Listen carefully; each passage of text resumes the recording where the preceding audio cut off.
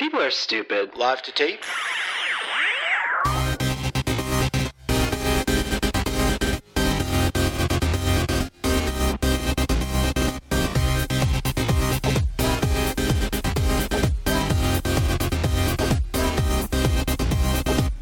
Welcome to Millennial 509. I'm Andrew.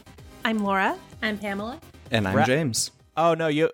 Oh, shit. Did I mess up already? It's fine. It's fine. No, James that, is here. like, you That sounded works. like podcast ready. Yeah. It sounds like you're getting ready to start your own podcast. Well, interesting thing about that is I just might be. So James is one of our listeners. He's also a supporter on Patreon, so thank you for that. Absolutely. And you are a flight attendant, right?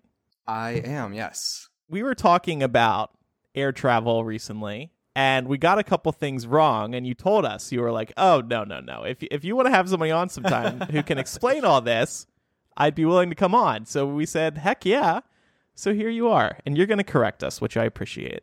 Yeah, and just not all of it was like things you got wrong, just like things that I feel like need more clarification because like you sounded really worried about some stuff, and I'm like, these are things that you should not be worrying about. All right. Well, that's another reason I'm excited to have you on, because I want you to make us feel comfortable about flying in general, because it's scary for some of us. Oh, absolutely. Andrew just needs to know that when the pilot goes to take a shit, the plane is not going down. I have other questions besides that, but I definitely want to talk about the air, pilots pooping on the plane. We can absolutely talk about that for sure. Where do you live? And what's it like traveling the world as a career? So I live in Detroit now. I moved here for the job, just because this is where I'm based, and it's a lot easier to live in the city that you're based in. A lot of people do commute, so they live in one city but then fly to work.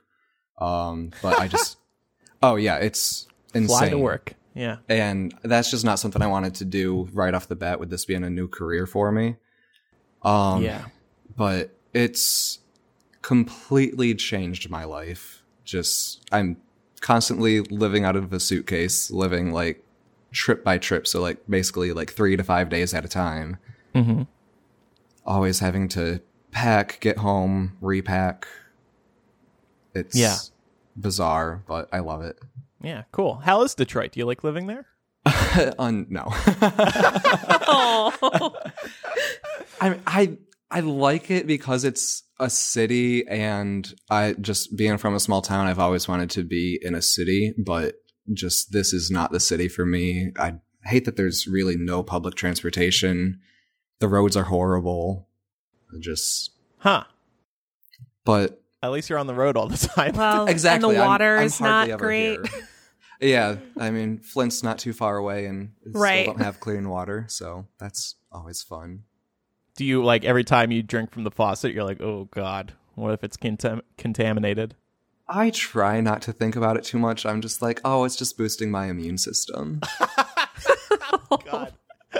We'll talk to you more about your job later, but a couple other things to talk about here at the top of the show. The Jonas Brothers are back, and people are really, really excited about it. When they announced their new single, it was like NSYNC announced they were coming back. Was there anybody here really excited about their return? No. Me. Not particularly. I figured Pam would be a big fan. You were a Joe Bro fan back in the day? No, actually, I not like a huge one, because I think that I was a little bit too old and they were marketing the Joe Bros to a little bit of a younger audience. But I feel like Joe and Joe and Nick specifically have done a lot of really interesting stuff since taking a break from the Jonas Brothers, and they've really thrived respectively as musicians. So I knew that one day when they came back together, the music was going to be good. So that's why I was excited. And I was reading also that they teamed up with Ryan Tedder for this song, who is the frontman of One Republic, but also just a hit machine when it comes to producing and also writing songs. So it's just like a recipe for success, this track, and it's a bop. It's great. I don't find Sucker to be that great, But I'm excited to see the Jonas Brothers back. This is like such easy money for them. They reunite. Everybody's so excited. They're going to continue to be so excited. I guess they're putting together an album, right? I don't think they've announced anything yet, but I feel like an album is coming. There's no doubt about that. Also, the music video is hot. They have all of their super attractive significant others in it, and it's great. Well, I don't want to be reminded that Nick Jonas is straight, so I won't be watching that. Also, I told you guys that there was an open position on my HOA board, and the big meeting happened a few days ago. Remember, one of the members wants to get out. They have other things going on in their lives. They just don't have time for this anymore, which is fine. So the big meeting happened. Okay, who wants to step forward to run for the board? Silence. It was so fucking awkward. And then the president drops this surprise on us. He's like, okay, so legally speaking, we need 3 people on our board. So somebody has to take the position temporarily. Who here would like to do it? Again, incredibly awkward silence. And then the guy who's trying to leave decides that he is going to stay in his position temporarily until a new person runs for the board. And then we found out that we have to have another meeting once a month until somebody steps forward. So we're like locked into this now. I feel so bad because this poor guy wants to leave and he can't. He can't get out. He's stuck. And you could tell after the vote happened that the win was just knocked out of him because he was hoping someone would step forward and nobody did. So I'm thinking I want him to be free, so I think I might run just to... This guy is so nice, and he wants to go, and he's stuck. But I'm wondering, any ideas for what my demands should be? I feel like I should issue some. That's the thing. You've got a lot of leverage here. Yeah. You know? So, I mean... You talked about it last week, and I definitely think you should get that HOA fee reduced, if not completely eliminated, if you're on the board. Okay, so reduced HOA. I'm also thinking one of my demands should be Brooklyn is allowed to pee in the courtyard whenever he wants. Okay, so here's my thing. I totally understand them not wanting dogs to poop there, but what? Like, you can't control where a dog decides it's going to squat. You keep it on a leash. You make it stick to the sidewalk. I guess. I don't know. I just think about, like, if the dog does make its way into a grassy area and starts to, like, there's nothing you can do at that point. Well, you keep it on tight leash. We're trying to protect our precious new grass, Laura. Actually, so I rude. observed somebody violating our pet rules, and I stepped out on my balcony and I yelled from my perch, "Excuse me, sir, that is not allowed." You did not. I did. I was that fucking guy. No way. Andrew. Because I am on the pet committee now, I need to lay down the law. I'm the boss now. That is Don't so fuck with me. obnoxious. No, but I'll tell you why I got to hold up these rules. Because then people on the board are going to be pushing to ban pets from the courtyard again. And I can't have that. So I swear, if I was out walking my dog and my dog was taking a piss and somebody started being like, actually, your dog can't pee there, I'd be like, fuck you. Anyway, we'll see what happens there. But Laura, you got your HOA situation. Yeah. So speaking of HOAs, I've been chronicling this HOA situation over the last few episodes, where basically my HOA contacted me and let me know that my payments every month have been going to what I found out is our neighboring association. Like, it's literally right next door, because our associations have very similar names. And they just realized that my 2 years of payments were going to the wrong one. And they'd been assessing me all these late fees that our HOA president had promised he was going to clear. Well, I got everything sorted out. Payments are moved over to the right place. Late fees are cleared. That's all done. Good. So yay. Persistence. And speaking of yay, I see a note here. You and Mark are celebrating 2 years on Monday. Congratulations. Congratulations. Yeah. 2 years of partner in crime ship. 2 years of love of your life. 2 years of, will you please put that glass in the dishwasher? Yeah. Oh, isn't it so sweet? 2 years of kissing his hand when he talks too much. Oh, my God. I know. I'm such a burden on him. 2 years of mutual admiration for red pandas. It's such a beautiful relationship. Oh, thanks. I feel like it was just yesterday. I was in Atlanta visiting and vetting him for you when you went to the bathroom. I did a quick interview to make sure he was the right man for you. Can I ask what some of those questions were? God, we were at a gay bar, as you might remember. Right. Well, I mean, that's like the number one qualifying criteria, right? Like, if he'll go to a gay bar. yeah, like my partner must be secure enough in his manhood to be like, I can go anywhere and I'm not going to be, I'm not a homophobe, basically. Yeah. Like that would be that a was deal breaker. That was important for my relationship, too. Yeah, duh. Well, you go to a gay bar. So are you guys doing anything to celebrate?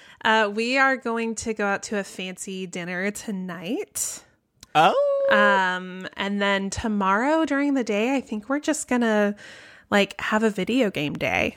It's going to be pretty low key. You're taking off work for the anniversary. Mm-hmm. Shit, that's a big deal. I always take off work for my anniversary. Oh. I took it off last year and for my birthday. Yeah, good for you. Yeah. Well, congratulations. That's very nice. Thank you. And he's moving in this year, right? Yeah. Mm-hmm. When his lease is up this summer. This summer. We'll see how quickly he decides he can no longer deal with my leaving half-filled glasses sitting around the condo. Will you two be exchanging anniversary gifts? I mean, we did Valentine's Day gifts, so I mean, I hope not because I don't. You don't have anything. Correct. All right. Well, we have a lot awkward. more. He'll listen to this after your anniversary. Yeah. So. Mm-hmm. So we have a lot of show to get to today. I just want to give a quick plug to our new patrons. Jennifer B., Aaron, Deasha, Robert, thank you for joining us. $2 patrons are receiving Hashing It Out and After Dark this week. They get the first bonus installments of Millennial each month. We'd love your support on Patreon. Laura, you said recently, I think on last week's After Dark, that you would be fucked without the support, right? Correct. This is why I'm able to pay my student loans. No joke.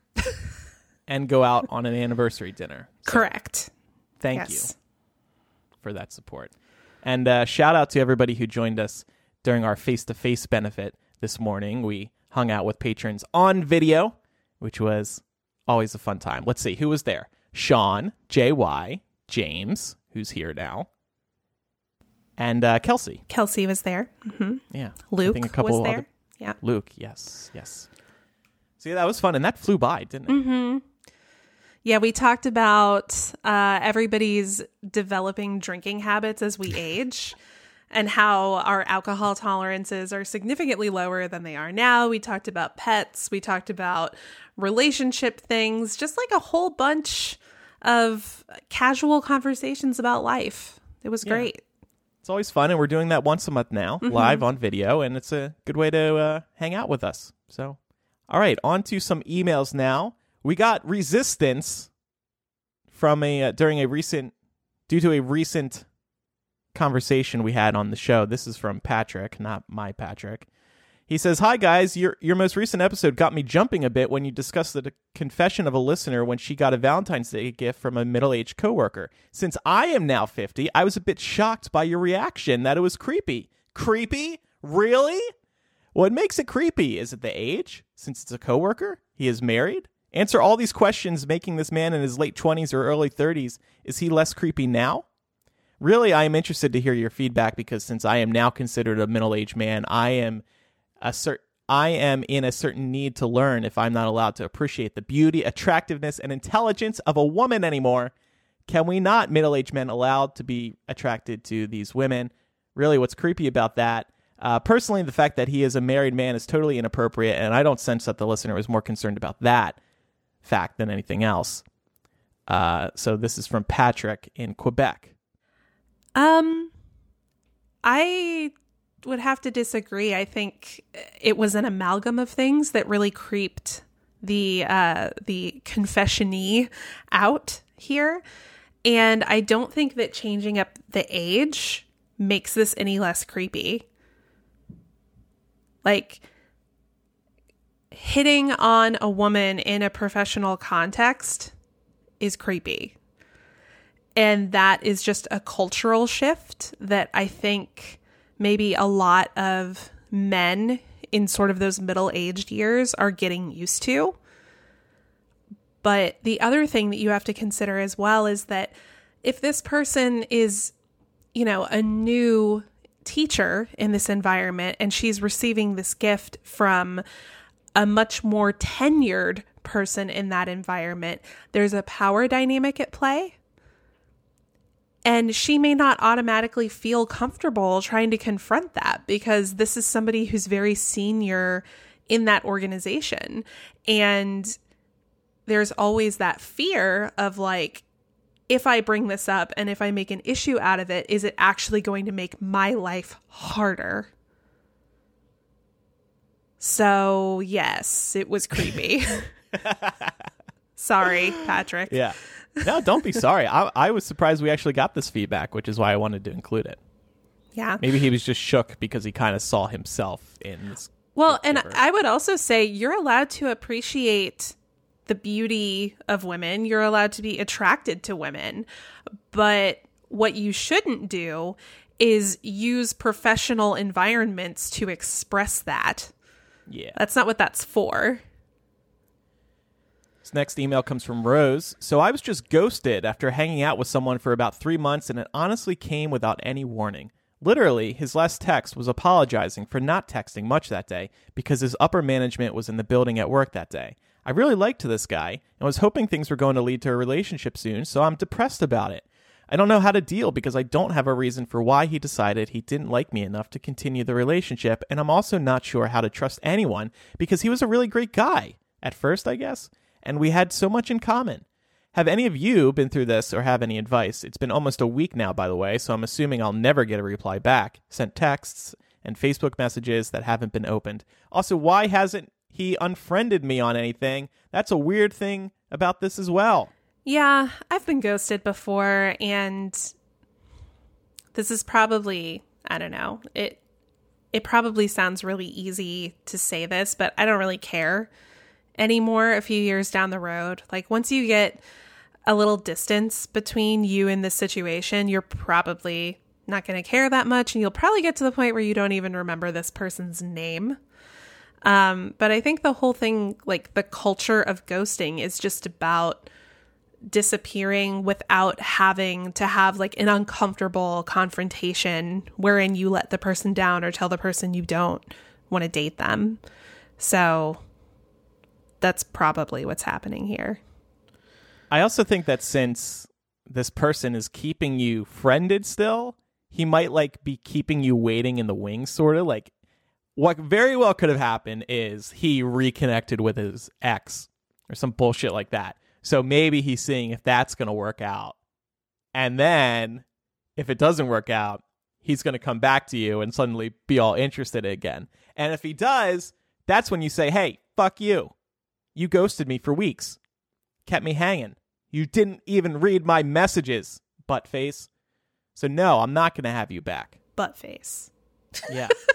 Use that phrase. It's very adult.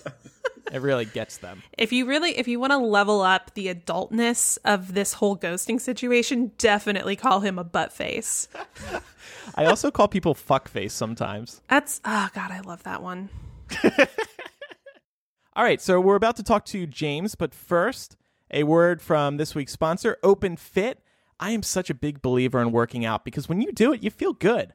I'm in a different mood when I take a couple days off from working out because I get what my history teacher, who was a fitness nut, used to describe as tired blood. When we were falling asleep in class, he would always say, y'all have tired blood. Tired blood means you feel slow and unenergized because you're not pumping that blood. You need to do it, not only for your health, but your state of mind. And we all know how much it sucks to feel like you need to pass out in the middle of the day. It's the worst. But you need time to fit it in, and that's where OpenFit comes in. OpenFit takes all of the complexity out of losing weight and getting fit. It's a brand new, super simple streaming service that allows you to work out from the comfort of your living room in as little as 10 minutes a day. And that's the most important part about OpenFit. You don't have to drive to a gym. You don't have to struggle to fit it into your busy day. If you're at home or a place where you have a little bit of downtime, you can work out. And you get results in a short amount of time. And it's more affordable than a gym, which is one of the best perks of all. Forget all the complexity and stress around getting fit and just press play. OpenFit classes are led by some of the most effective and engaging trainers in the world, and they come to you. You can access anywhere and anytime, view on your computer, your web-enabled TV, tablet, smartphone, and Roku. It's just the best way to work out. Pat's been working out this way for years, which has turned me into a firm believer in the product. I love working out this way as well because going to the gym is a pain in the ass, especially in the winter. OpenFit has changed the way I work out, and with our code MIL, you can join me on a fitness journey personalized just for you. Again, use our code MIL and start using OpenFit for your journey to a healthier life. Right now, during the OpenFit 30-Day Challenge, our listeners get a special extended 30-day free trial membership to OpenFit where you can lose up to 15 pounds in 30 days when you text MIL to 303030. You will get full access to OpenFit, all the workouts, all the nutrition information, totally free. Again, just text MIL to 303030. All right, James, so let's talk to you about this interesting life of yours. So this is a relatively new career for you, right? Why did you decide to pursue it? Yeah, so I've been doing this for, I'll actually be celebrating my 1-year anniversary next week. And it's something that I've wanted to do for many, many years. Ever since I first took a trip abroad, I just have fallen in love with traveling. So I wanted to do whatever I could to travel for a job.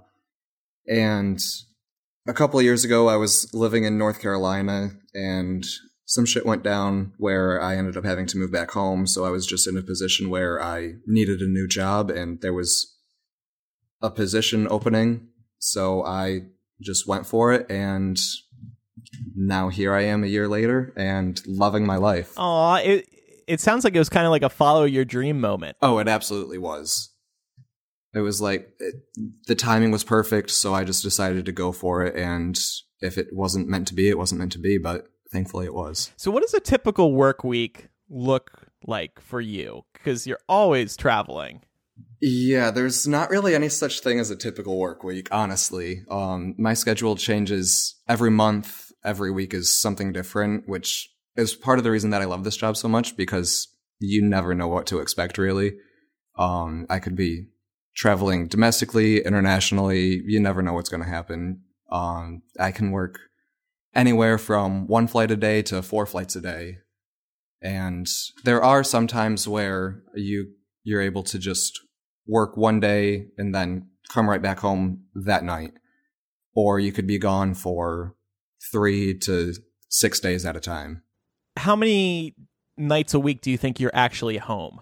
I would say probably anywhere from like 10 to 15. Like a month? Yeah. Wow. Yeah, so that's, like I said, I'm not really a huge fan of Detroit, but it's okay because I'm not really ever here. Mm-hmm. And is there, in terms of just like where you go, is there any kind of seniority that dictates what sorts of flights you get to take? Absolutely. Everything is based on seniority. So being brand new still, I'm at the bottom of the pack. So we bid for our schedule each month, and it's all awarded based on your seniority. So like the flights that I really love working are the international flights, but those are way above anything that I could hope to have on my schedule at this given time. But there's a lot of flexibility where you can like swap trips with other people. So I've been able to do a lot of those trips that I like to do, but it just kind of requires a little bit of additional work with working your schedule. It's not something that's just automatically given to you when you're brand new. When you fly there for work, do you have time to enjoy those places, or is it a pretty quick turnaround? For international flights, we're pretty much always given at least 24 hours in that city. So there is time to get out and actually do a little bit. And at first it was kind of an adjustment because it's like there's so much that you want to do and you're like, you're here in this brand new city for the first time. You want to do everything, but then it kind of, you get adjusted and you're like, you don't have to do everything all at once because you know you're going to be back there. So even though, like, you think about going to Paris your whole life and then finally you're able to go, so you want to do everything, but it's not that once in a lifetime opportunity anymore. Are you building like a network of friends around the world? We're just like, hey, I'm coming back for 24 hours. Let's hang out. Oh, absolutely. That's one of the greatest things is I've got connections like all over the world now. Oh, that's so cool. Do you have them in your phone? Like Andrew, Paris. So you can remember where they are. I don't have it that specific quite yet. I mean, it's pretty much there's a few people in certain cities and I'm just like, okay, if I have a layover in that city, I need to make sure that I hit them up and let them know that I'm going to be around. So what did we get wrong about in-flight protocol? Tell us about that. So you seem to be very concerned that the pilot was going to the bathroom and the flight attendant was going into the cockpit or the flight deck. And at first, I didn't really think too much about it. And then a couple weeks ago, I was actually on a flight with my mom. And the same thing happened. But we were on a very small, one of the regional jets where there's only one bathroom and it's at the very back of the plane. So the captain had to walk through the entire cabin. And my mom's just like, what is going on? Why? I'm like, he had to go to the bathroom. Why is this a big deal? She's like, well, but why did the flight attendant go in there? And I'm like, okay, so this is a thing that many people have questions about. And basically it's for safety and security purposes. You have to have two people in the flight deck at all times. And in the event that one of the pilots has to go to the bathroom, then yeah, a flight attendant goes up there basically just to make sure that nothing happens to that pilot that is still in there. So if something were to happen where he were to have a heart attack or something, we're there to make sure that everything stays under control without flying the plane. Have you been in that position yet where you're the guy who slips into the cockpit? Oh, all the time. And what do you talk about up there with the other pilot? I mean, they ask us like, okay, how's everything going back there? How are the passengers? And it's just like a lot of small talk because a lot of times that's really the only time we really get to talk to the pilots. Because we don't have the same pilots necessarily throughout our entire trip. We pretty much every flight we have different pilots. So it's very small talk. Just, how's the weather like? How's your view? How's the weather? Hey, well, just look out the window. You can tell. But see, here is my problem. The pilot comes out to use the bathroom. And I get what you're saying here about the flight attendant going in. That all makes sense to me. But then he comes out of the bathroom and he's just standing there in the galley, just chatting it up with other people. I'm like, dude, get back in the cockpit and fly the plane. Well, and like I said, they have very little time to actually talk to us. And it's like, I mean, especially if you're stuck in that cockpit with someone that you don't particularly, like, you just don't mesh well with, you want to escape for a couple minutes. That's true. And so they just need a few minutes to kind of get out and breathe. And I mean, they know that the co-pilot is taking care of things, so they're not too worried about it. Yeah. Well, since we obviously have a nervous flyer here on the panel, I was wondering if you have any reassuring things that you can tell nervous flyers based on your experience. I mean, I'm sure everyone has told nervous flyers, flying is the safest way to travel, which is absolutely true. But beyond that, if something ever were to happen in flight, there's almost always a doctor on board. So that's always covered. And even if there's not, flight attendants are trained to take care of pretty much anything that can happen in flight. And then beyond that, I mean, yeah, you hear all about these different emergency situations that have happened in aircraft disasters. And the thing about that, we learned a lot about different events like that have happened and just what has happened because of that. Because everything every time there's an aircraft disaster, they learn from that experience, and new procedures and protocol or technology is developed to make sure that something like that never happens again. How safe is the plane during turbulence? Like, is it actually dangerous at all? Don't you remember that turbulence actually makes the plane stronger? Okay, well, if that's true, tell me why the fuck that is. No, that's absolutely not true. But it's not a problem at all. It can be a problem inside the cabin, just like people can get hurt inside if the turbulence gets really bad. But the plane itself is completely safe. Like they're designed to be able to withstand severe turbulence like that. So that's nothing that should really be a worry to you. Okay.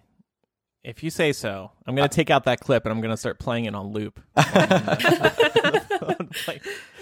Do you, so you fly so much, have you built up an immunity to flight scares? Like, does anything bother you at this point while flying? It's definitely something that crosses my mind every time I get onto a plane, just like everyone else. Like, something could happen on this plane. But pretty much I've gotten to the point where until the captain tells me to be worried, I'm not worried. So, oh God. But has a pilot ever told you to be worried? No. So, which is amazing. I mean, I have had one emergency landing, but it wasn't anything too serious. It was more, we're going to land just so that this doesn't develop into something more serious. And everything was fine. But after that, it kind of was like, okay, so things like this do happen, and it's not something that's never going to happen to me. It's definitely a possibility, because I'm flying so much, that one of these days something is going to happen, and just hopefully it won't be anything too serious. So I have a question too about like your social life in general. Does being on the road so often make it difficult to maintain a social life in Detroit, or do you care about that at all? I would say it's changed my perspective on a social life, because like I said, I have connections all around the country and all around the world at this point. So social life here in Detroit doesn't necessarily mean too much to me, because I'm not sure entirely how long I'll be living in this area. And just with the flight benefits, I've been able to go home and see friends back home frequently, much more frequently than I was able to when I was living in North Carolina. So it's really just kind of changed what my social life looks like, not necessarily for the worse, but here in Detroit, there isn't a whole lot that I've got going for me. Yeah. Do you make it a point to always socialize with somebody when you are traveling? Because sometimes I've traveled by myself, and it can be just so lonely being in a hotel room by yourself. Absolutely. And that's one of the reasons that I like doing the international flights, because we have a lot more flight attendants on those trips. So it's really easy to find at least one person on your trip that you're like, okay, we're going to hang out and we're going to be friends for this entire trip, and we're going to do everything together, and then we'll just go from there and try to pick up more trips together in the future if we really enjoyed hanging out. Yeah. What's the weirdest thing you've seen someone do on a plane? Oh, gosh. I've seen pretty much all of it, but the worst was probably, there was one passenger who started cussing out the captain, and that's just you. Why? I don't entirely know what his problem was, but he was an issue pretty much from the moment we boarded the plane. And later on, a passenger was looking for toilet paper in the lab, and she pulled open this drawer, and someone had literally taken a shit in this drawer. Oh my God. And of course we have no proof, but we have a feeling, we strongly suspect that it was the passenger that was cussing out the captain. Oh my God. He was like, I'll show him. I'm going to go take a shit in a drawer. Yeah. Yeah. Yeah, they really stuck it to him. I wonder if that passenger was mad at like how he was flying the plane, like, "Oh, you flew too sharply," or "Oh, we're flying at 38,000 feet. You should fly at 35,000 feet, asshole." So basically, what was going on? This passenger was flying on a pass, so it was like someone who was like a relative of a flight attendant, and they were flying for free, and basically they were pissed off that they weren't in first class. Oh, They were stuck in the main cabin, and they're like, no, this, and so it escalated really horribly. mm-hmm. Do you ever see couples trying to hook up in the bathroom? I haven't personally seen that yet, but it is something that everyone pretty much has a story about the time that it's happened on one of their flights. So it's inevitable that eventually it will happen. Do people think they're not going to be noticed? Because it's not like the doors are hidden away. You will see two people go into a bathroom together. Yeah, I don't know. Maybe that's part of the thrill of it for them. I personally don't see the appeal, but whatever gets your rocks off, you're more power to you. It's so small in there, and like there's always pee on the floor because people can't Aim. point Right, their dick in the right direction. Like, what is so appealing about that? That is probably one of the most uncomfortable places that you could possibly have sex. It's just to say I joined the Mile High Club. I guess. How about favorite places you've traveled? What's your favorite city in the U.S. and what's your favorite city abroad? Oh, U.S. I would probably have to say, I love pretty much anywhere on the West Coast, but probably San Diego is my number one that I love going to. But also Baltimore, oddly, is like one of my favorites. But I think it's just because I love the hotel so much. I once watched a show called The 10 Most Dangerous Airports in the World, and San Diego came in at number 10. So I don't know why you like flying into that one. Oh, that's interesting to know. Well, it's not necessarily the airport, though. It's the city that I love. So Okay. And it's Yeah, close to downtown, so I'm Right, sure yeah, that helps kind of cut down travel. Andrew, I don't think that this segment has done anything to like assuage any of your fears. No, I'm He just feeling a keeps little coming up better. with more. Feeling a little better. What's your favorite city abroad? Probably Zurich. That was an incredible experience. I've only been once so far. And just, it's beautiful there. The lake, the mountains, and just, it's so incredibly European. It's like everything I love about Europe just packed together in one little city. But Amsterdam is up there just because I've been there so frequently. I've been to Amsterdam in the past year, I think 11 or 12 times. Wow. And so I've just gotten to know the city really well. It's like basically like a second home at this point. Is your passport just completely loaded with stamps? Actually, no, because as flight crew, we don't get stamped in most of the cities that we go to, because that would happen. We would run out of room in our passports. So, interesting. So yeah, some of the places I've been to, I've specifically asked, hey, can you stamp this? Because this is my first time here. So can I just get like my souvenir stamp, like a stereotypical tourist? I have one that's very specific. Last time I was flying, they delayed us and we were all in the cabin, and they said it was because they wanted to balance the plane. What does that mean? So weight and balance is something that they have to figure out for every flight, and it's basically they have to get all of the cargo so that it's evenly distributed throughout the belly of the plane. And so then once you get the passengers on board, that affects things as well. So basically what they were doing is rearranging the cargo underneath you so that it could even out the weight. So they don't like rearrange people. No, that would be way too difficult. They just kept coming back to this one guy right behind me, and I got a little scared. I was like, is this guy like a person of interest? Should I be worried? Also, people would probably get really offended by that if you started rearranging people. They ended up moving him to first class, so well, if that happens, the easiest way to lessen the blow. Yeah, I mean, that was probably just an upgrade or something, but I don't think that had anything to do with the balance. Very interesting. It's the first time I'd ever heard that. I was like, okay. Well, anything else we should know about air travel or anything? Do it as much as you can. Good is tip. really my advice. Just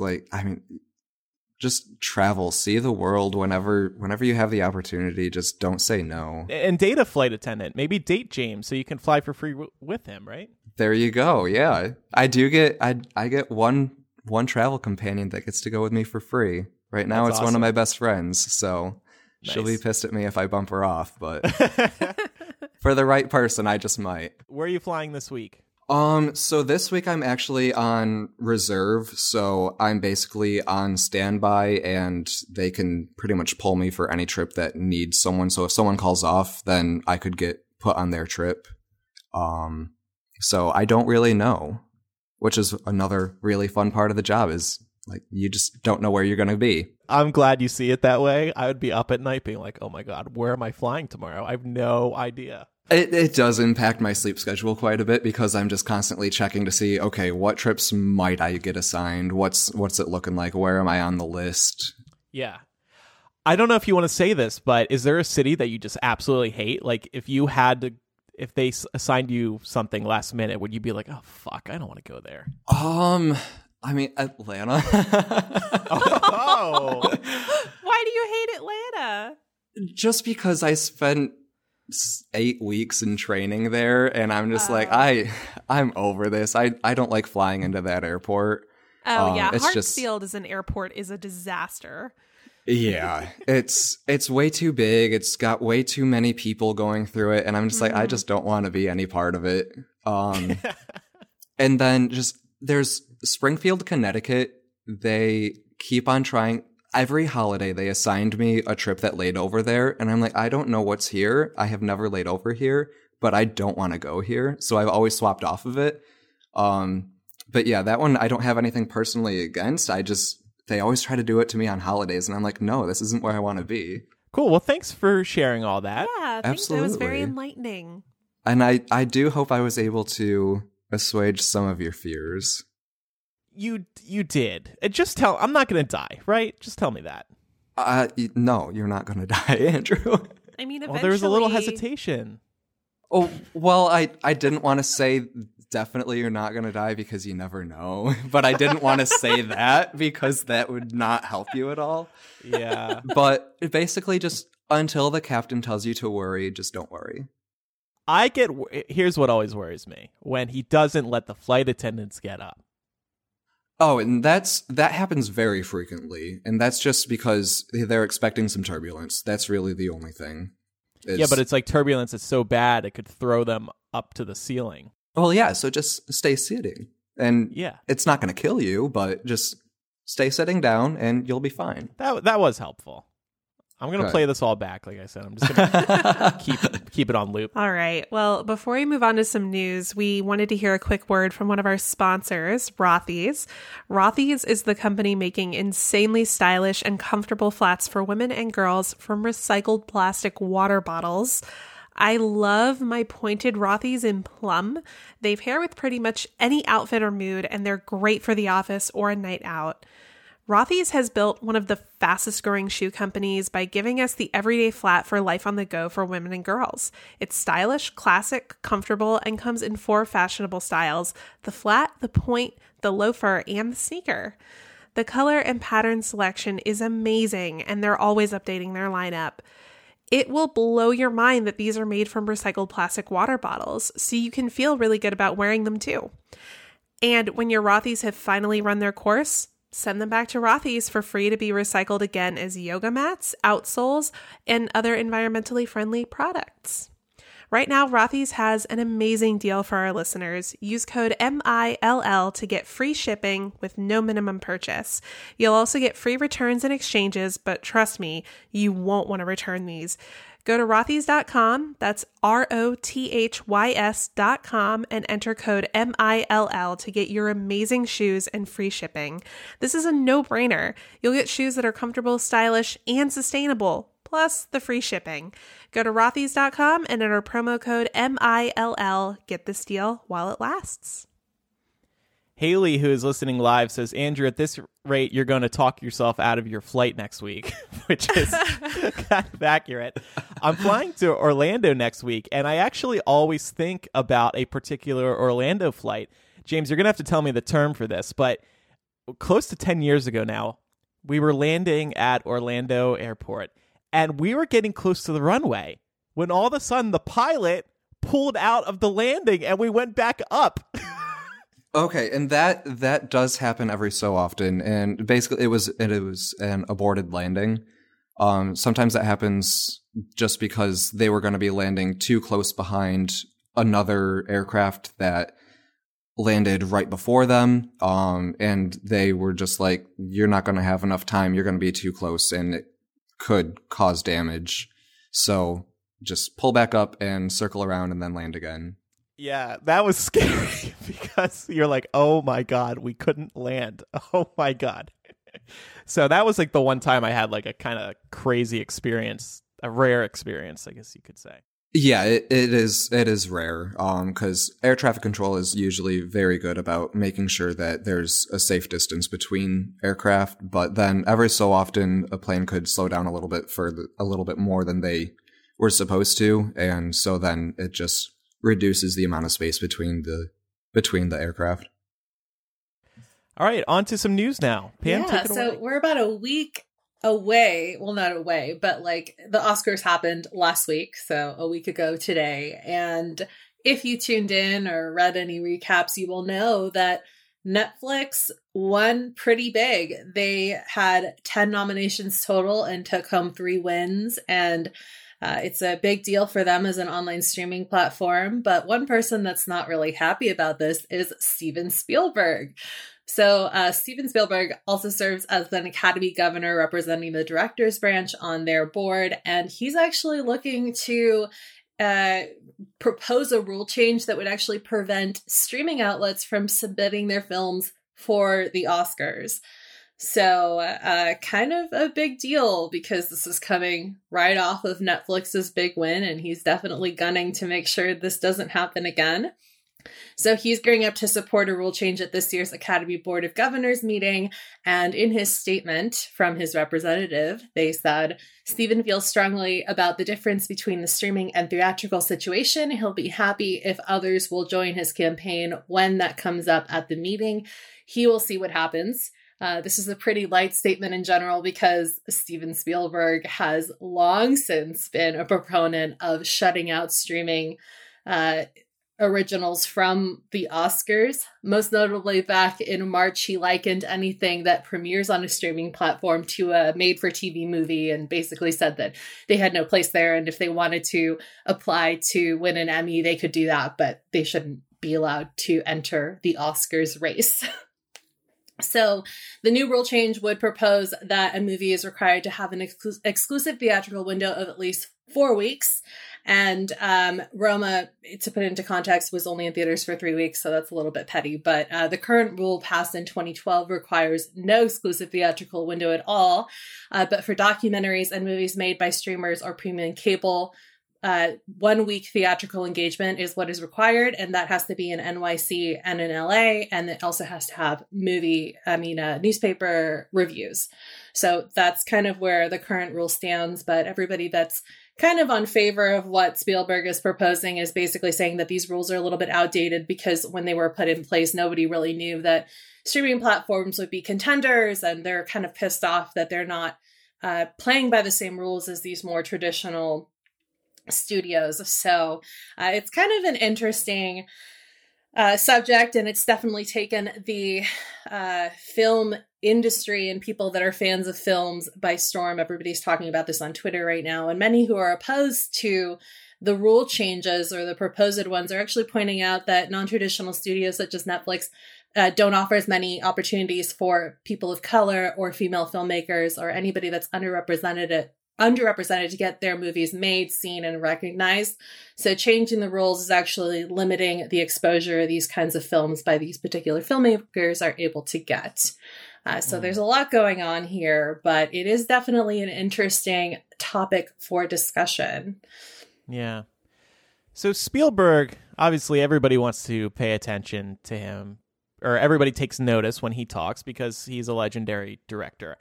However, to me, this just feels like an old man yells at cloud situation where you just need to get with the times. It doesn't matter.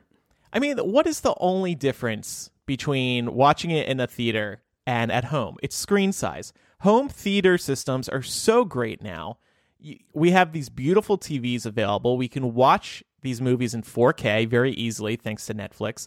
And he's just mad that Netflix is beating Hollywood, traditional Hollywood, at their own game.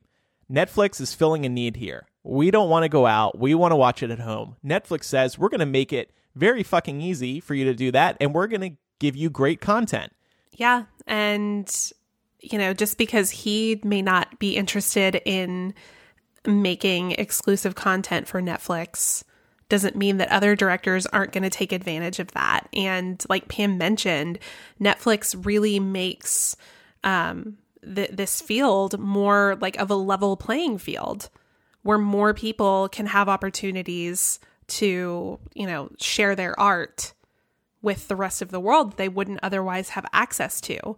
So, yeah, Spielberg, sorry, man. I will say, though, the movie-going experience at a theater is still fantastic. I think there are obviously still tons of people who enjoy going to the theater and seeing a movie with a group of people. The experience of going out, maybe getting dinner beforehand, making it a whole date night, seeing a movie on a large screen in a dark setting. The movie theaters are getting better too. We get to put our feet up now. We get to reserve seats. Those are great benefits that I wish my local theater was currently offering, but is not. So there's still something to be said for going to a theater, but of course, but that doesn't disqualify other mediums. Exactly. Like clearly Netflix is doing well enough to have great content, and they're doing amazing things, and it's clearly worthy of awards. So, I mean, yeah, that experience is great, but that doesn't necessarily mean anything for the movie, because there have been plenty of movies that have been horrible that were shown in the movie theater and they don't get any awards or anything. So I don't think that having to see it in a theater should really mean that should distinguish it in any way. Yeah.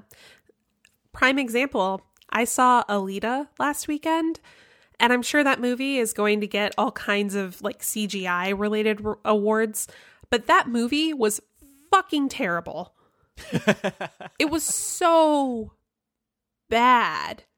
And I'm like, listen, if that movie can qualify for anything, then Roma should qualify, Bird Box should qualify. Movies that have like much better writing definitely deserve their nods, for sure. I like how Netflix or Spielberg wants all movies to have a theatrical window. And Pam, you said Roma was in theaters for 3 weeks, which I didn't even know. I guess it was a pretty limited release. But who's going to go see a movie in a theater knowing that it's going to be on Netflix for free a few weeks later? Right. And it kind of, it's a little bit tricky because I think that in a lot of these articles I was reading, they were pointing out that to make a theatrical release worth the while of these theaters, you actually have to commit to an exclusivity window before you're allowed to release it on VOD. So the rule is 3 months, which is why it usually takes 3 months for movies to come out on DVDs as well. And for Netflix, that's kind of a big exclusivity window because most people go to Netflix for instant gratification. And also with something like Roma, just to bring it back to films that are made by marginalized filmmakers or even kind of focus on marginalized communities, it's really hard to sell something like Roma to a theater because it's very niche. And that doesn't necessarily mean that it's a story that's not worth telling, but it also means that these movies are not necessarily as enticing to theaters and theater owners. So Netflix really creates a space for these movies to have a platform to be shown to the masses. So I'm about to talk about a story that's very close to my heart because it's something related to my undergraduate institution, McDaniel College, which is a small liberal arts college in Westminster, Maryland, about half an hour outside of Baltimore. They announced last weekend that the Board of Trustees had unanimously voted to suspend enrollment for future students in the majors of art history, religious studies, French, German, and music, as well as for minors in German, music, and Latin. This is something that has definitely shaken the McDaniel community, both students and alumni, to their core, because many of us believe that this is directly in contradiction to the values of what a liberal arts institution should stand for. So the president, Roger Casey, indicated in his statement, which was, by the way, released at 10:30 p.m. on a Saturday, adorable, that this decision was the result of a faculty-led review of the college's academic programs, except it wasn't. There was no faculty vote to suspend majors and minors. So when the proposal was put to a vote, the faculty actually attempted to amend the proposal to give the school another year to work through and consider potential changes by working with the affected departments. Half of the faculty, or around half of the faculty who voted yes on the proposed amendment, as in, if we are to proceed with this, we want to proceed by giving these departments another year. And the other half that actually participated in the vote voted no, as in, we don't want this at all. And there were about 9 abstentions from the vote. Despite the fact that the faculty overwhelmingly expressed a desire to, at the very least, suspend this decision for another year, the Board of Trustees went ahead and unanimously voted to suspend enrollment in these majors anyway. Yeah. The other thing about this that was particularly disgusting was that students actually showed up on a Saturday to peacefully protest that vote, and they were threatened with expulsion and arrest. Oh my God. Yeah. And even there are photos that the Progressive Student Union put up on Facebook. Campus Safety even put a black tarp over a window to block the students' view of the vote. Wow. Yeah. This is really shady shit. Yeah, it is. And it gets worse. Like, as you dig into this more and more, it's just so frustrating. So one of the things that really pissed me off in President Casey's letter, he indicates that this decision was not made for financial reasons, but to, quote, better meet the needs of the 21st century and to create new programs that will expand the curricular offerings of the college. My first thought was, so languages, art, music, and studies surrounding underrepresented groups are not relevant to the 21st century. Got it. Yeah. Dr. Casey. Brilliant. I also feel like this is code for making way for more STEM offerings, since there are just increasing numbers of high schoolers that are being encouraged to consider engineering and other STEM fields, which is totally fine. And I completely agree. The U.S. is behind in these fields, and we need to be encouraging more young people to go into those. However, you don't have to encourage enrollment in these programs at the expense of the arts and humanities. There's no doubt that small colleges are suffering right now and that hard choices have to be made to keep their doors open.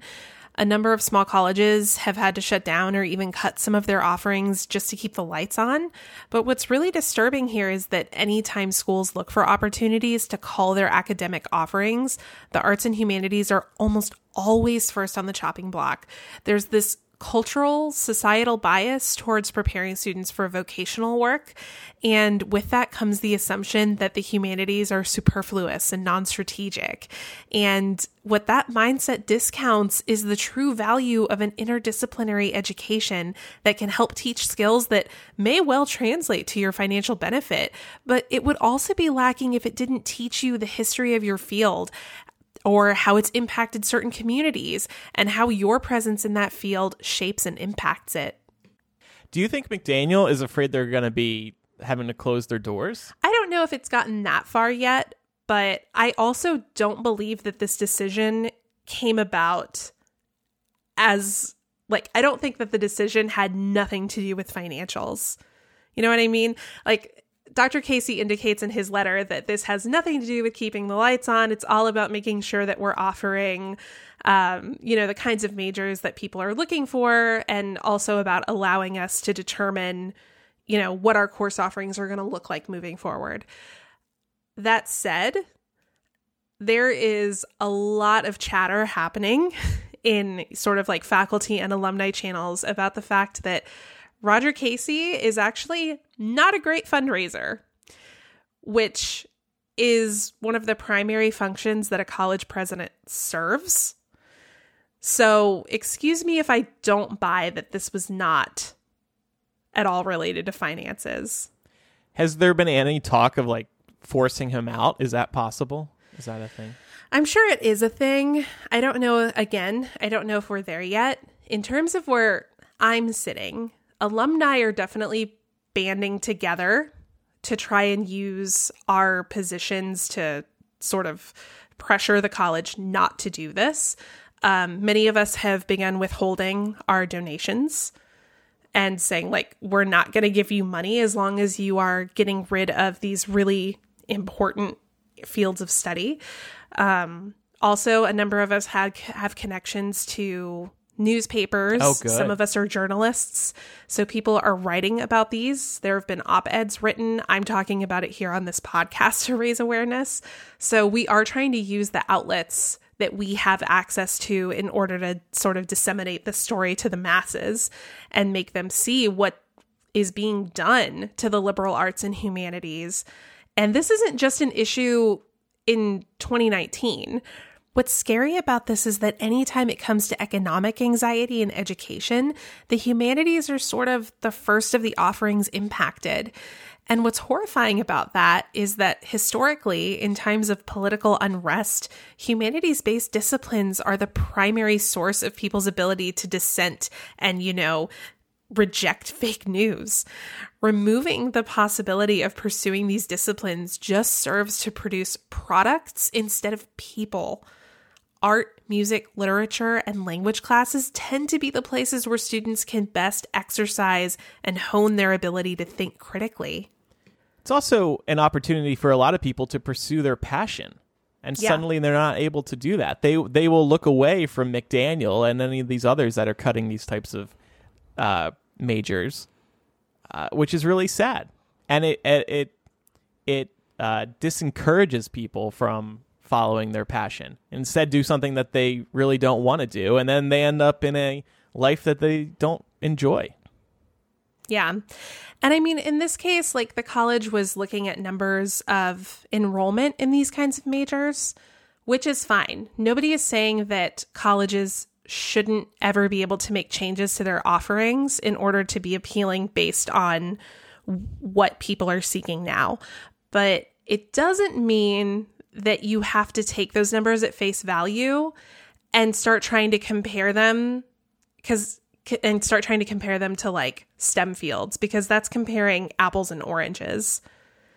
And again, this is indicative of a lack of critical thought, which the arts and humanities are famous for sort of imparting on people.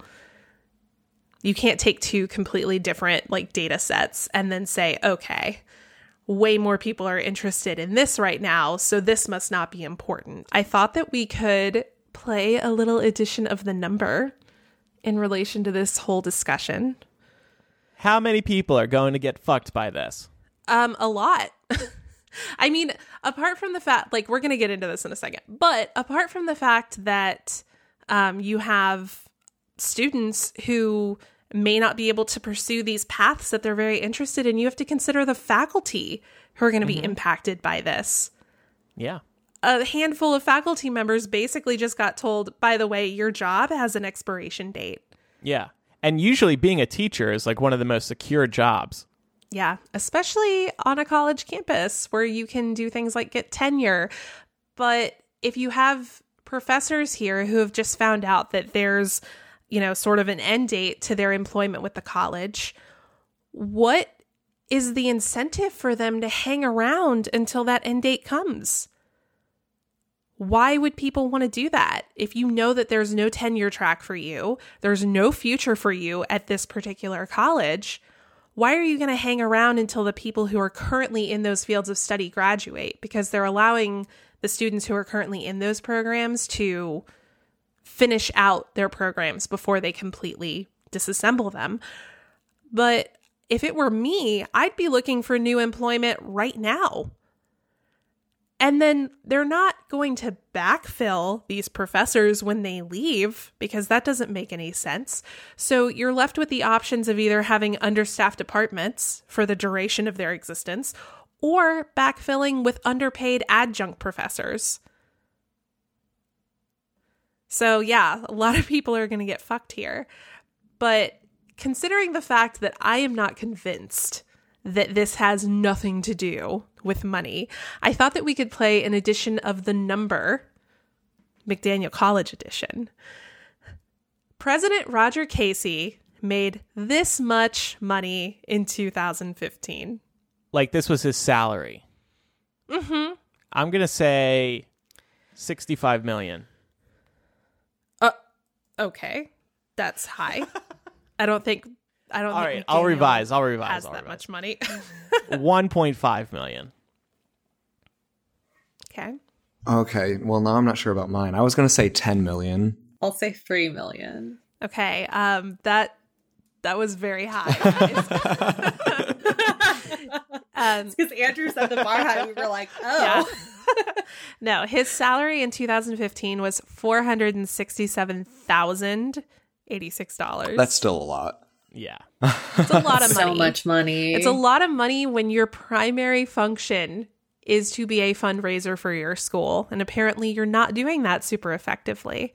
Laura, you should spend your second anniversary protesting with Mark up in, where is this? Maryland? Maryland, yeah. Do you think there's a good chance they'll backtrack? I mean, if there's a lot of pushback.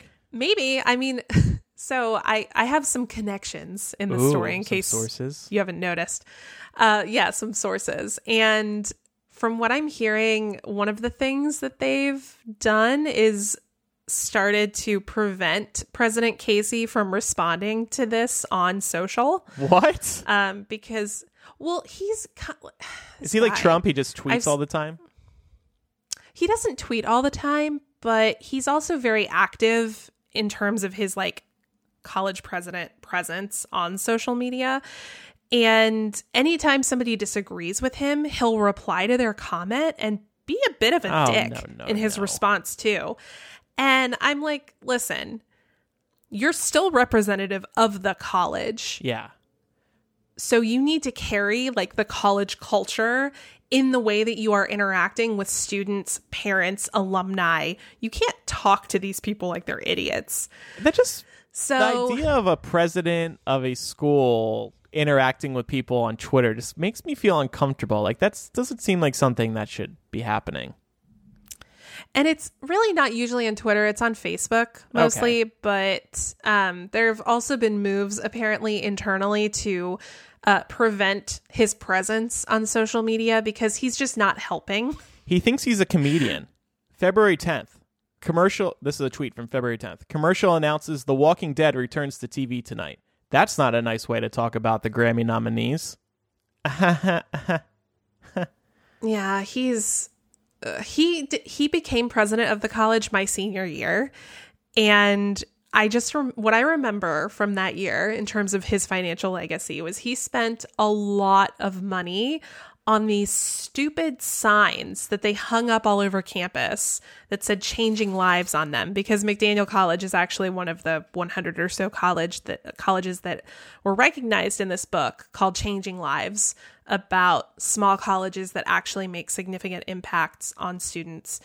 And they just spent way too much money on these signs to the point where one of my roommates in a drunken moment managed to procure one of the signs. Procure it.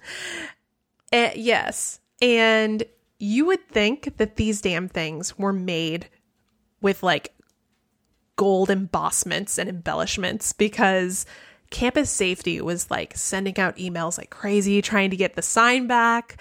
And they were even offering to the point, like, you can just bring it and leave it at the office after hours and we won't ask any questions and it'll never come up again. We just need the sign back. So that's kind of the legacy that I remember. I'm like, cool, that was the most effective way to spend funds. The other thing that I remember is that prior to his presidency, myself, my family, we received all kinds of fundraising materials. And ever since he took over, we haven't gotten anything. Nothing. I can't remember the last time I got a piece of mail letting me know about a fundraising event or a month or any kind of happenings on campus. Well, it's because the people working in the school are very, very busy crafting funny tweets. Here's another one from Roger Casey. Attention, young people. I'm so old, I remember pre-Malone. Oh, my God, this guy. Well, Laura, this sounds like something you're very passionate about. I'm sorry it's happening at your school. I know. I think that's the other thing too, is like you're watching the humanities come under attack. Like the fact that in 2017, Trump was actually calling to gut the budgets for the National Endowment of the Arts and the National Endowment for the Humanities. Yeah. And you see it happening at small schools all over the country. But McDaniel really did change my life and really did set me up for the world that I was getting ready to step into. You know, I pursued graduate study at a different school that I feel no love or connection to. And McDaniel's the total opposite for me. I wouldn't be who I am without the experience that I had getting educated on that campus. And it's because I had access to all of these programs. And during my time there, they were very invested in the interdisciplinary nature of a liberal arts education. So watching that be disassembled, even just looking at 3 departments is terrifying, because I don't want to see that slippery slope effect of, okay, well, we got rid of religious studies and the arts and music. Let's look at what majors have low enrollment next. Don't take out the podcasting major. That's the one Laura pursued. That made her who she is today. No, I was actually a proud English and Spanish double major. Show off. I know. But see, that's why this particularly impacts me, because I was in the foreign languages department my entire 4 years. And so watching 2/3 of that department no longer exist in the future, it's horrifying. It really is. Pam, you went to San Francisco State, is that right? Yes. Could you imagine this happening in California? Probably not. No, I mean, it's not the same, but I will say that the biggest problem that we had when I was going to school there was tuition hikes. And also, I think understaffing of certain classes, and there weren't a lot of units. I feel like I spent more time at San Francisco State than I would have if they had gotten their shit together. There were a lot of classes that just weren't offered certain semesters, and I had to take filler classes while I waited for those other classes to be offered. And, I study journalism, which is a school of the humanities. And I think that it really sucks that these classes are the first to get cut, because it really affects how long somebody has to be in a school, even when they're not just doing away with all of these programs or trying to.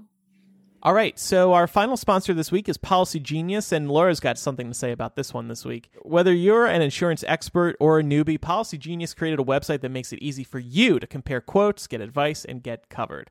Policy Genius is the easy way to get life insurance. In minutes, you can compare quotes from top insurers to find the coverage you need at a price you can afford.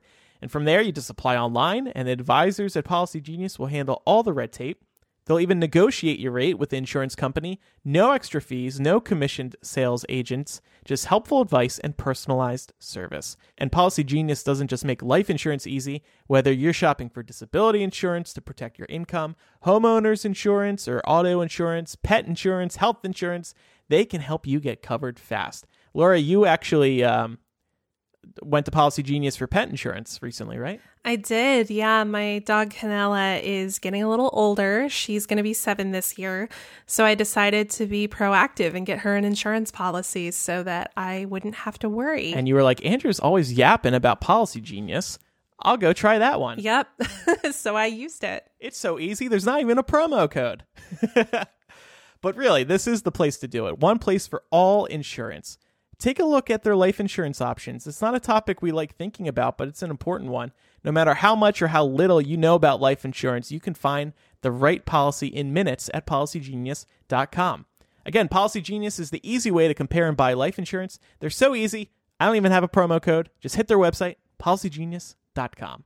Time now for recommendations. Pam, what is yours? I've been sick this week, so my recommendation is NyQuil and Mucinex.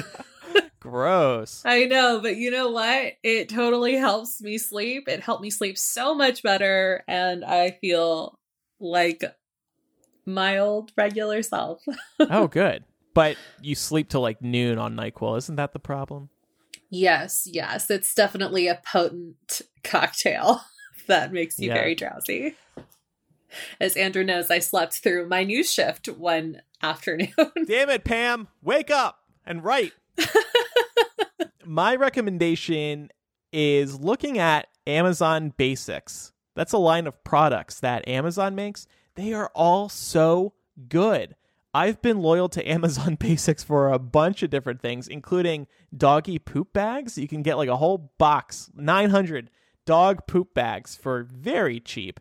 What I like about Amazon Basics is the stuff just all seems very well thought out. Most of it has very good reviews. They end up being great quality products, and the price is always right. Now, I'm a little scared of Amazon's dominance, but I just really do like looking at these products when I need like a new iPhone cable or something for my home. They have office supplies. They have freaking furniture. They have kitchen pots and pans. They have all kinds of things.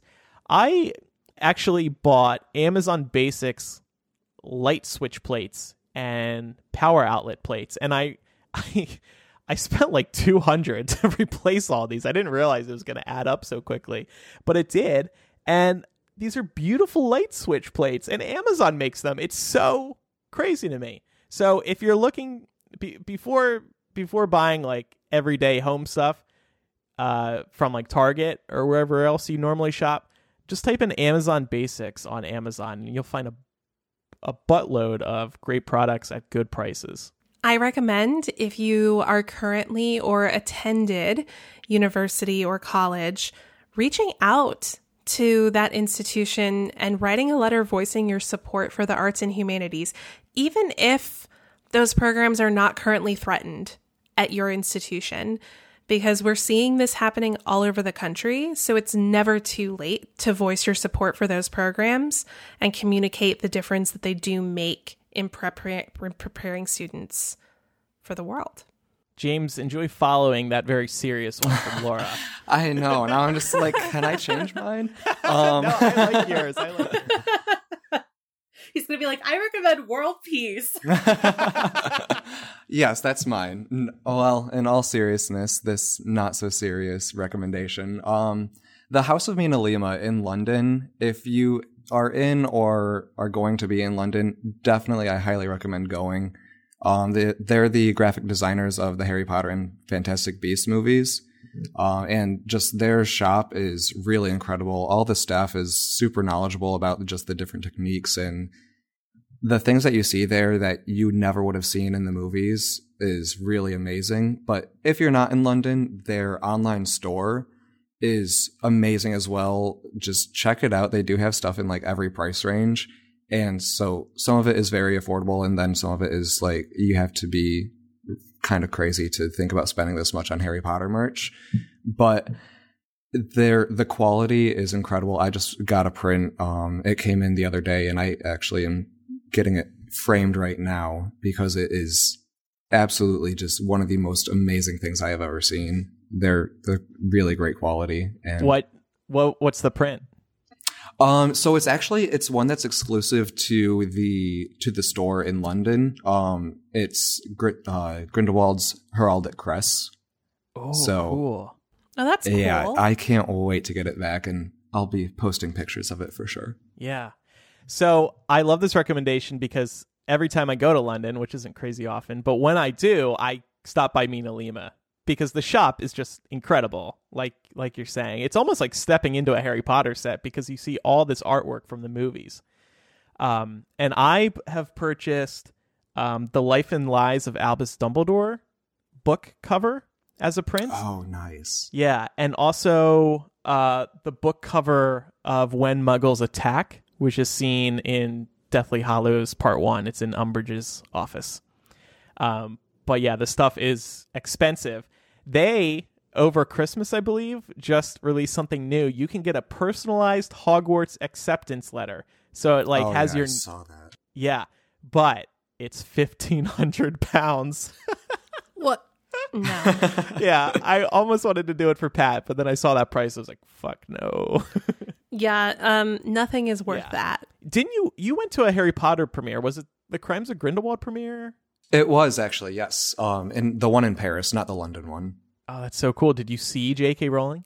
I did, yes. And I saw the whole cast. Like, I was right there, right at the red carpet, and it was seriously one of the best experiences of my life. Oh, that's awesome. Did you just happen to be over there for work?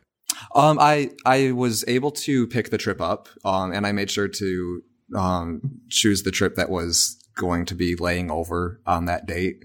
Yeah, that's awesome.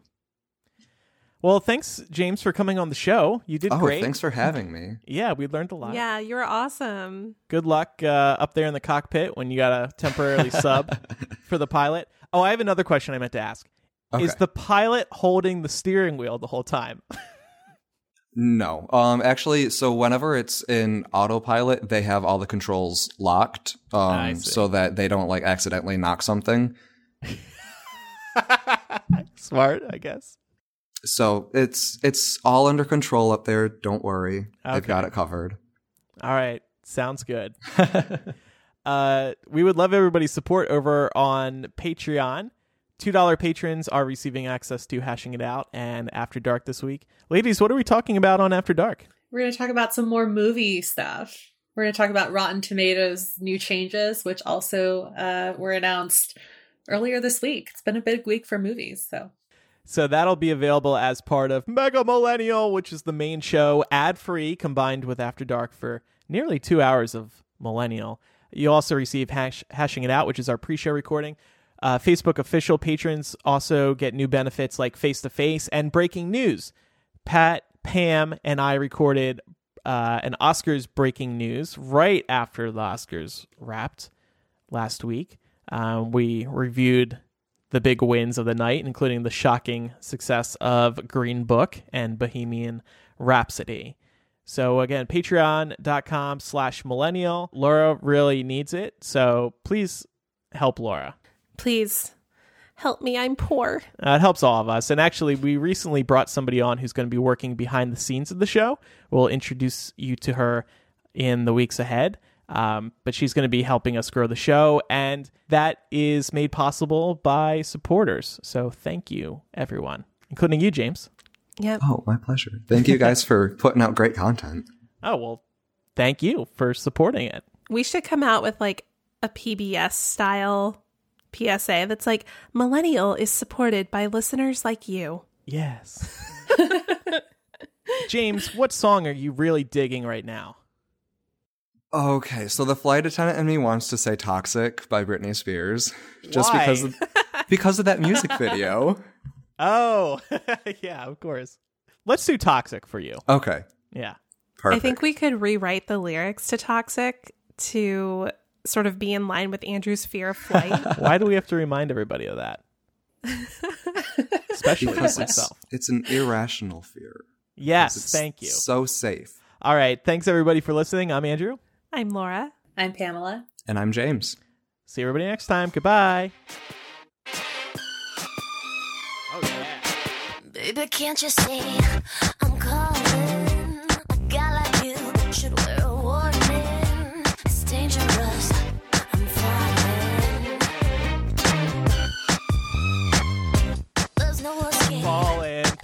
sky because the plane's going down. I know. Oh my God. I was just thinking about like different ways you could do the lyrics, like from the lift of your wings, I'm terrified. Oh yeah, Laura, sing it. Get it. One more verse. Come on.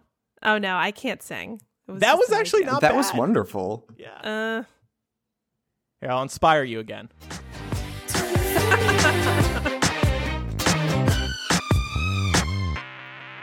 Do it with her. No,